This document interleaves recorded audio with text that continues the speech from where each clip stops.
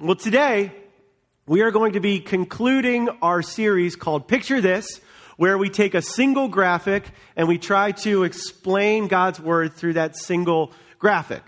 It's been really fun. There have been highs, there have been lows, but mostly highs. And so today we're going to be covering something out of a book that I recently read called The Principle of the Path. And it's written by Andy Stanley. If you have never read this book, you should pick it up. It's really helpful. And I'm going to give you a summary. But maybe my summary will be so good, you won't need to pick it up. But I'd like to begin actually today by talking about a time when my wife and I almost got arrested. Would anyone like to hear that story? Yes. Yeah, cool. So we're out last night, and and it's getting crazy, right? And I have once upon a time we went to visit my sister-in-law and brother-in-law in Washington D.C. And Washington, D.C., it's a place where political decisions are made, and these people are, these people work in the federal government. They work for the federal government. One of them works for the Justice Department. Another works as a curator in the Smithsonian. They're wonderful people, beautiful people, love them. So we stay with them, and the reason we were staying with them is because we were trying to determine which city we'd want to live in if we were going to start a new church. And so we looked at about 7-8 different cities, and one of those cities was Washington, D.C. And what we did is, before kids, we used to bike a lot more, and then after kids, we biked a lot less.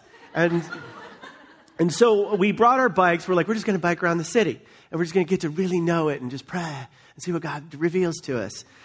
We ended up moving to L.A., so I think you know the answer. But we're biking around. We're doing all the things and just learning about the city. We're biking through neighborhoods that we later found out, hey, that's really dangerous. You shouldn't have done that. We're we don't know.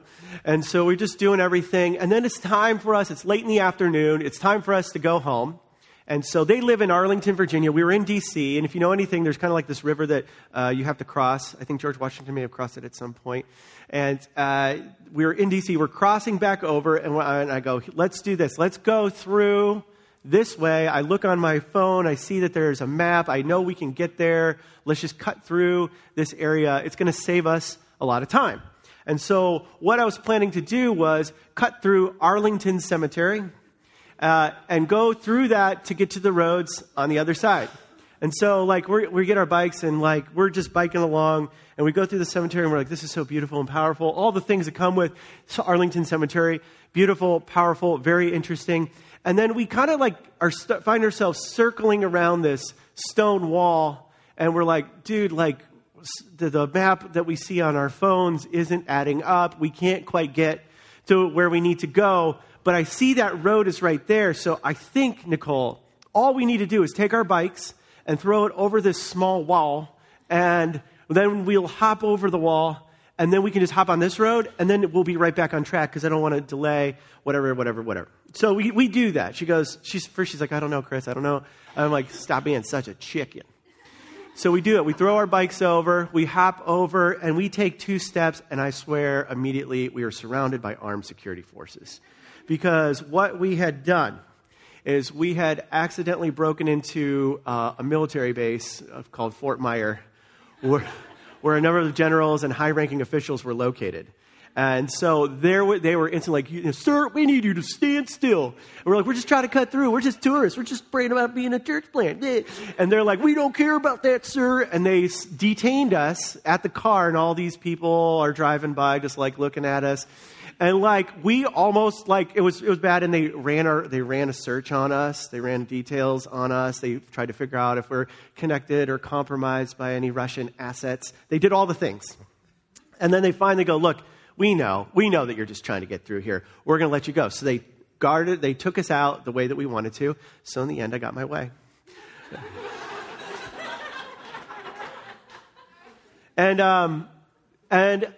To this day, so we get back to the house there, and we go, hey, we're so excited you let us stay with you, brother-in-law and sister-in-law. But we need to tell you that, this might, because our brother-in-law works for the Justice Department, and he was trying to get in on the Justice Department, so we had to notify him that, there might be a record on us. And so somewhere in Washington, D.C., there is a trespassing thing, and that's how we almost got arrested in Washington, D.C. There you go. That's the end of that. Why did I tell you that story? I don't know. The principle we use when we look at a map, the way we think about a map, the way we use a map, the principle we use with a map applies to actually other areas of our life. And it's today what I call the principle of the path. What is the principle of the path? Well, if you want to check it out on the screen, I'll share it with you right now. Direction, not intention, determines our destination. Direction, not intention, determines our destination. The direction that you are currently traveling, relationally, physically, financially, spiritual, the list goes on, that will determine where you end up in each of those areas of your life. And this is true. It's true regardless of your goals. It's true regardless of your dreams, your wishes, or your wants. And as a pastor, I have heard hundreds and hundreds of stories of people where this truth is reflected, that it is your direction, not your intention, that determines your destination. I've walked with individuals who've had money problems and divorces and lawsuits and partnerships gone wrong and kids that are out of control. And I've listened to countless people tell me about how they wish they could marry differently or spend differently or go to school differently or take care of their health differently. And I've also walked alongside people that have had very positive experiences. They have healthy marriages. They have healthy finances. They have a healthy relationship with God. And the common thread through both the good and the bad that I have seen in people's lives is that God works through the principle of the path. In the Bible, we see that life is somewhat predictable. That God has given us everything that we need to understand the cause and effect relationship with this world. And throughout Scripture, God consistently shares that our direction, not our intention, determines our destination. And so we're going to be taking a look at a set of verses in the book of Proverbs, and we'll be concluding this sermon series. And so, I've obviously called this talk The Principle of the Path. I'm going to invite God's presence. Will you pray with me? God, we ask that you would come. And yes, it's really fun to sing worship songs, and yes, it's fun to meet new people, and yes, we want to hear from the Word of God, but we want to experience you. We want to know that you're doing something here in this room with us. So I ask that you would come and that you would speak. Help me to speak as I should. In Jesus' name we pray. Amen. Well, there's 3 realities that Nikki and I discovered when we almost got arrested in D.C. about being lost. There's 3 realities to getting lost. The first reality is this. Nikki and I did not get lost on purpose. We didn't be like, what's a good idea? Let's go get lost today. Let's just go find our way into a place where we don't know. Second thing is, Nikki and I never knew exactly when it happened. It wasn't like we took 3 steps and we're like, well, I'm finally lost. Let me take 3 steps back and I will be unlost. Being lost is sort of something that dawns on you. You suddenly realize, I wasn't lost, but all of a sudden I am. And the third thing about being lost is that the road we were on determined where we ended up. Very insightful. The road we were on determined, no matter how good our intentions were, because we both share the responsibility of climbing over that wall, no matter how good our intentions were to get back and cut through a cemetery and a military base, no matter how good those intentions were, it didn't mean squat. Our path, that was the thing that determined where we ended up. So in real life, much like the navigation I use, what do we use to navigate when we're on the roads? We use our phones. We use, maybe if we have a fancy car that has a little computer that can tell us where to go next. But when it comes to our lives, there's no thing like a navigation. I mean, it's hard enough with maps on roads. When it comes to our lives, there's no Waze navigation. Like there's no app in the whole world that works like this. It won't allow you to put in a starting location, I'm single and I have lots of bad habits, and put in an ending location, married with lots of healthy habits. There's nothing in life that lets you put in a starting location. I have school loans. I have a lot of credit card debt, no budget. And then you cannot designate some ending location, debt-free and money to burn. And the same goes, you can't designate a starting point of 2 lazy, out-of-control kids and then designate 2 kids on their way to being pre-med students at prestigious universities. How do we get from point A to point B? Well, there's a principle here, and it's found in Proverbs chapter 3, and I'm going to share it with you right now. In Proverbs chapter 3, starting in verse 5, we read this: "Trust in the Lord with all of your heart, lean not on your own understanding. In all your ways acknowledge him, and he will make your paths straight." And for those of us who are seeking a path forward, for those of us who desire more, we see that there is a God who desires to make our path straight. The first attitude that I want to share with you on the principle of the path, it's sort of a prerequisite. If you had read Proverbs 1, 2, and 3, and if you read all the chapters in Proverbs, there's this theme throughout that serves as a prerequisite to the verses we just read. And if we had time, we would have read all 3 chapters, but that's not what we do here. We're just focusing on these verses. And so what is the prerequisite? The prerequisite, if you had read all the things in Proverbs, you would see this. If we want to be on the principle of the path, we need to admit our propensity. Admit our propensity. And you may have like a little chart on your thing. That's your first mountain there. Admit your propensity. What does that mean? Well, we all have the propensity to choose paths that do not lead us where we want to go.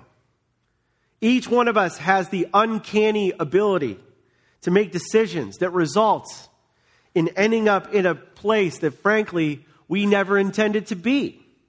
What do I mean? What does propensity actually look like? Well, I'm going to give you about 5 examples on the screen, and I want to read them through, and I want you to pay close attention. I know 5 examples is a lot, but propensity to do the thing that we don't mean to do and end up in a place that we don't want to end up, it's so tricky, it's so slight, that I want to make sure that we don't miss this. And so you can follow along on the screen with me, and I'm going to read a few of them. What does propensity look like? Propensity looks like when a married man says, I want to have a great relationship with my wife, but he consistently makes work and hobbies a priority over her. Propensity looks like when a young Christian says, I want to develop a deep and healthy relationship with God, but when he gets up every morning, he plays on his phone until it's time to go to work.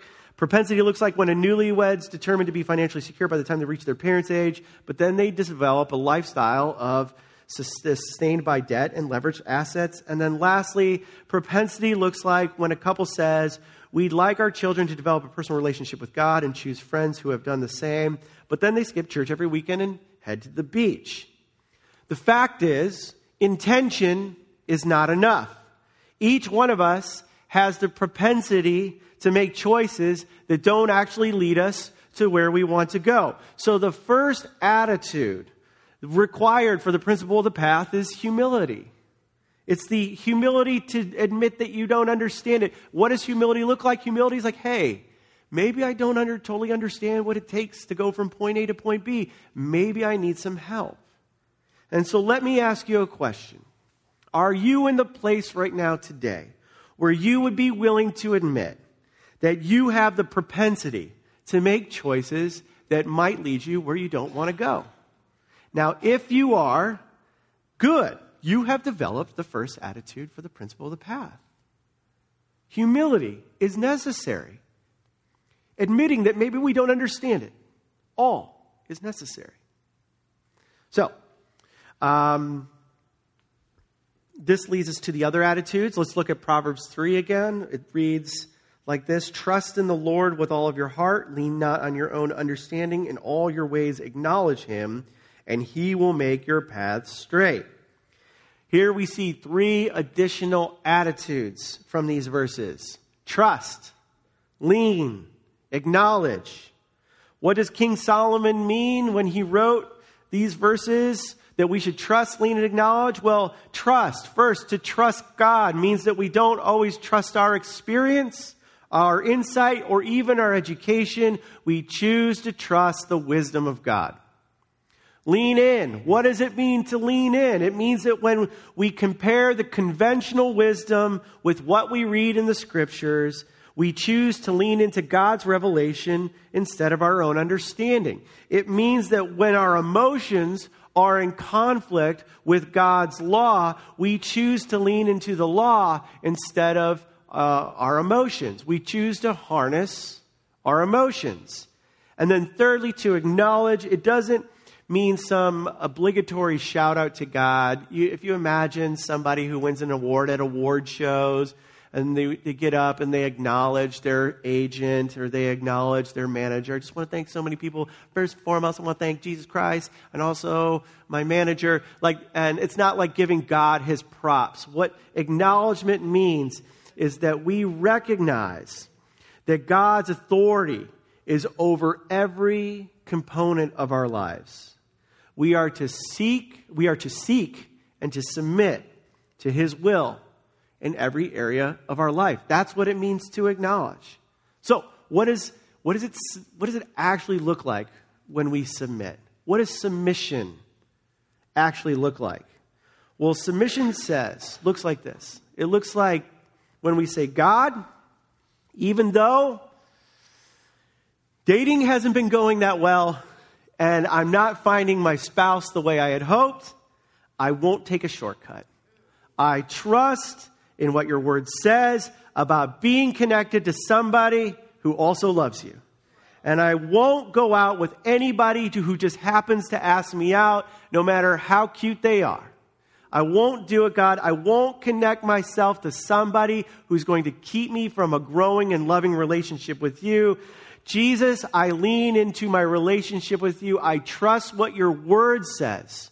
When your word says, seek first his kingdom and his righteousness, and all these things will be added to you. God, I believe that as I seek you first, you will position the person next to me that I'm supposed to be with. I believe that, God. I submit to you in that. That's an example. Another example is when we say to God, God, I'm having a real hard time with my spouse. I'm justified in my argument. I am right. This other person is wrong. They hurt me. I will trust what your word says about being patient and having forbearance. God, I trust you with this relationship. I'm not going to quit on this marriage. Submission looks like when we say to God, God, I know that money is tight. You know that finances are difficult, but I trust what your word says about giving, about tithing. And God, I understand, when I read in the scriptures, God, I understand it's the only place in scripture where you say, test me. God, this is the only place where you say to test you and test to see if I will not flood open the floodgates of heaven with blessing, God, even though things don't totally make sense with my finances, God. I know that there are other forces at work, and I will submit in this area of my life, and I will give as you have commanded me to give. Now, let me be the first to say that this is a lot easier said than done. In fact, it's downright confusing at times.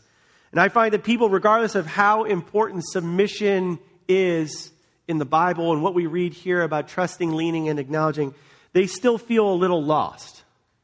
Like, this seems pretty straightforward. Here, you want your path straight? Trust, lean, acknowledge. Trust, lean, acknowledge. But the people still, regardless of that, feel like they don't have it all together. And sometimes they're unclear about their whole life, like everything is falling apart. But most of the time I find that people are just unclear about a specific area of their life. And what I've experienced is that part of the reason that Christians can't grasp why or how that feeling of lostness is connected to submission is perhaps they have not learned to understand the will of God. Perhaps it was never taught to them. Maybe no one ever explained it in church. Maybe they didn't grow up in a Christian home or someplace where this type of idea of understanding the will of God was explained. And so what I'd like to do today is just briefly explain that, because it really helps us understand our lostness and the will of God. Let me show. I have something on the screen over here. It is the will of God. There's two types to the will of God, and we see this. We've learned this. The church understands this. We find this in Scripture. There's the revealed will of God, And there's the hidden, or sometimes called the secret will of God. Now, the revealed will of God is what we know. We know that the Bible exists, and God has spoken through His Holy Spirit and given us the Bible. It gives us ways of thinking and living and being, and it is through the Bible that we understand how God has always participated in making this world what it is. And we hear the stories of Jesus, and we understand what it means to live a full life, complete with the fruits of the Spirit, the good things that we want to see in our life. We understand that from the revealed will of God. Now, on the other hand, there's the hidden will of God. This is the things that are more particular to us, the things that we don't know. Like, if you go to read the Bible, you cannot find the name of your spouse that you will meet one day. Like, it's not that specific, right? But you do have ways of understanding how spouses should treat each other, what kind of spouse you should be looking for, what kind of spouse you should not be living for. So you have the revealed will of God, which has this general understanding, and then the specifics like, where should I live? How much groceries should I buy? How much air tire pressure should I put in my car? Those things cannot be found in the Bible. Do you understand? I need to make sure you understand this. There's the revealed will of God, it's the things we understand, and there's the hidden will of God, which are the specifics. And sometimes God speaks to us and gives us insight to the hidden, or sometimes called the secret will of God. And just as a point of clarification, this is how we understand God communicates to people. On the second part of that slide, there's God speaks, and we believe that God speaks here. God speaks through the Holy Spirit. God and the Holy Spirit are the same, but He speaks through the Holy Spirit in Scripture. Means like when we read the Bible, sometimes it comes alive, it illuminates, it becomes illuminated to us. He speaks to us through Scripture and talks to our minds. Sometimes through prayer, when we actually are communicating with God, or whether we're praying out loud or praying to ourselves. He communicates through the church, which is the people of God. And so sometimes God gives messages to different people, and you compare notes, and usually what it means is you get a sense of God's will. And then He speaks to us through our circumstances. Things that happen to us. Those are things, these are all determiners that work together and ways that we are able to understand how God is communicating to us. Both the specific things for our lives, but also the general things that He's already revealed. Now that I've laid all that, let me ask you a personal question. And you're probably not going to like this. Could it be that you feel a little unclear in a particular area of your life? Not because of an absence of God's voice speaking to you. Could it be that God's voice has already spoken to you and you're just not willing to submit to the revealed will of God? Could it be that what you should do in your particular situation has already been laid out in Scripture, and the fact is, you just don't want to do it? You see, what I often find with Jesus followers who are seeking to know God's will or get a specific answer about something unknown is that they don't often have an information problem. What they have is an application problem. And regularly in pastoral counseling sessions, I find that the lostness of a person is experiencing is rarely due to a lack of information or insight. It's really not that they fail to see trouble brewing on the horizon. It's basically a lack of honesty. And they have a hard time leveling with themselves. They deceive themselves about why they've chosen to choose the things that they have, and they spin a web of excuses to protect themselves, excuses that over time they come to believe. So take financial lostness, for instance. This literally will happen to me. A person will come to me and they'll say, yeah, I feel buried in debt. I feel really lost about what to do about money. And they'll say things like, I just need God to speak clearly to me about what I should do. And yes, the Bible's absolutely clear about debt. It says that we should run away from debt. We should flee from debt. And anyone who is in debt is a slave to the slave master. We should avoid debt at all costs. Yes, the Bible is super clear to us. But this vacation, but this new car, I need these new clothes, all these things. I need all these things. And yes, I don't have a salary that can justify this kind of spending. And after all, I can just carry the balance on my credit card. And they say something like, Can you help me understand God's will? God, please reveal your will to me, thy will be done. And when people come to me and say this, I sometimes want to be like, I think God's already speaking to you. You just need to stop spending so much money. Or I say, like, I think God's made it absolutely clear we should live within our means. Are you living within your means? Well, no, but I need God to be clear. Let's be honest. People often know what they're supposed to do, don't do it, and then wonder why they feel lost. People do this with money. People do this with dating relationships. People do this in all different areas. And so, if you're feeling lost today, did anyone hear that horn? Was that a really loud horn? They're lost. They don't know where they're at. If you're feeling lost today, you may have a complicated problem. Your issue, the thing that you're facing, might not be something that applies to what I just said. I get that. We'll get to you in a minute. God has an answer for you too. But for the rest of us, can we just be honest for a minute? Do you have an information problem or do you have an application problem? I want to tell you a story about how this sermon came about. Recently, I was at a spin class in Brentwood, and it's called Soul Cycle.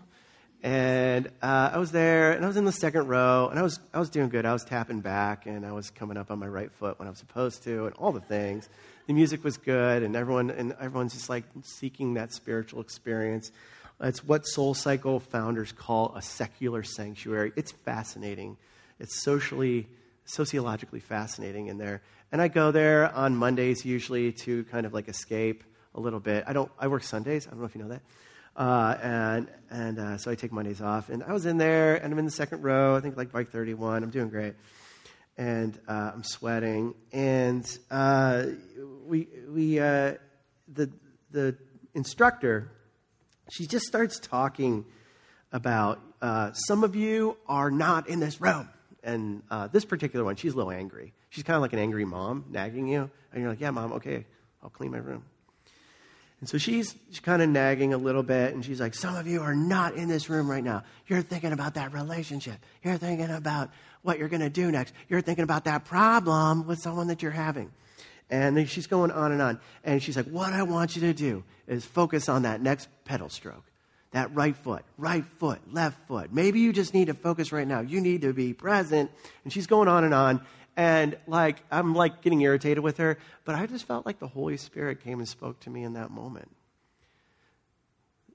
The Holy Spirit, I felt like, was saying to me that this is a word for us.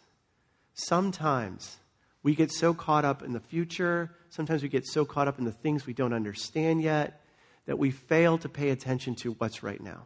We fail to pay attention to right foot, left foot, right foot, left foot. And when I started praying about it, what I felt was like when we read these verses, trust, lean, acknowledge, there's still something left in this. And that is, we have to take a step forward. And what we know about God's experiencing God is that God reveals himself when we step out in faith. And you've heard me say this before, faith is often spelled R-I-S-K. When we take risks and step out in new ways, God speaks to us. And we see that he is there for us, and he is with us, and he's guiding us in new ways that we never experienced before. And I just feel like this is a word for some of us. Yes, we know about trust, lean, acknowledge, and he'll make all our paths straight. We don't have an information problem. We often have a first step problem. And some of us today need to step and make that left foot step. We need to say, left foot, God, I commit to you today. Here's what I'm going to do with my finances. I'm going to get these things right. And then tomorrow, right foot, I'm going to do the same thing. I'm going to live by my budget. And we go left foot. God, I know I'm struggling with this when it comes to my relationship with you. I commit to getting up and having a quiet time. Right foot, tomorrow after that, I'm going to get up and I'm going to have a quiet time, spend time with you. Left foot, I'm going to continue to do the same thing. I'm going to show up to a small group, community group. I'm going to show up on Sunday on time and worship. And I'm going to keep doing these things. Left foot, right foot, left foot, right foot. And oftentimes, God doesn't reveal to us the whole picture of what he's doing. He often reveals to us what we need to do right now. And so some of us just need to do that. We need to step out and say, God, what are you asking me to do right now? I trust in you. I want to lean into you. I want to acknowledge you in my ways. Left foot, right foot, left foot, right foot. Does that make sense? Does that make sense? The principle of the path. Direction, not intention, determines our destination. In closing, I'd like to point out one exception to this principle. And his name is Jesus Christ. When we look at the life of Jesus, we see that his direction and his intention determined his destination. His direction has always been towards us. His intention was to demonstrate his full love for us. And his destination was, frankly, a torture device to demonstrate those things to us. And it's actually really unthinkable. He did the unthinkable thing that his direction and his intention determined our destination.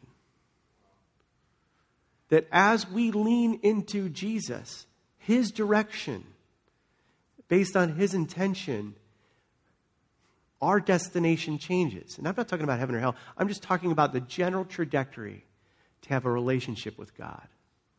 Everything is open and new because of his direction and his intention, caring about our destination. Instead of moving in our own paths, he changed it so we have relationship with him. And the reason I tell you that is not only it's because it's the essence of the gospel. I tell you that today because when we are struggling and working through how our direction, not our intention, determines our destination, what we can do is lean into and trust that there is one who has gone before us, one who understands and sympathizes with us, one who believes in us more than we believe in ourselves, and it's not from our own power that we can change our direction. It is from the power of God accessing his power through him that we change our destination.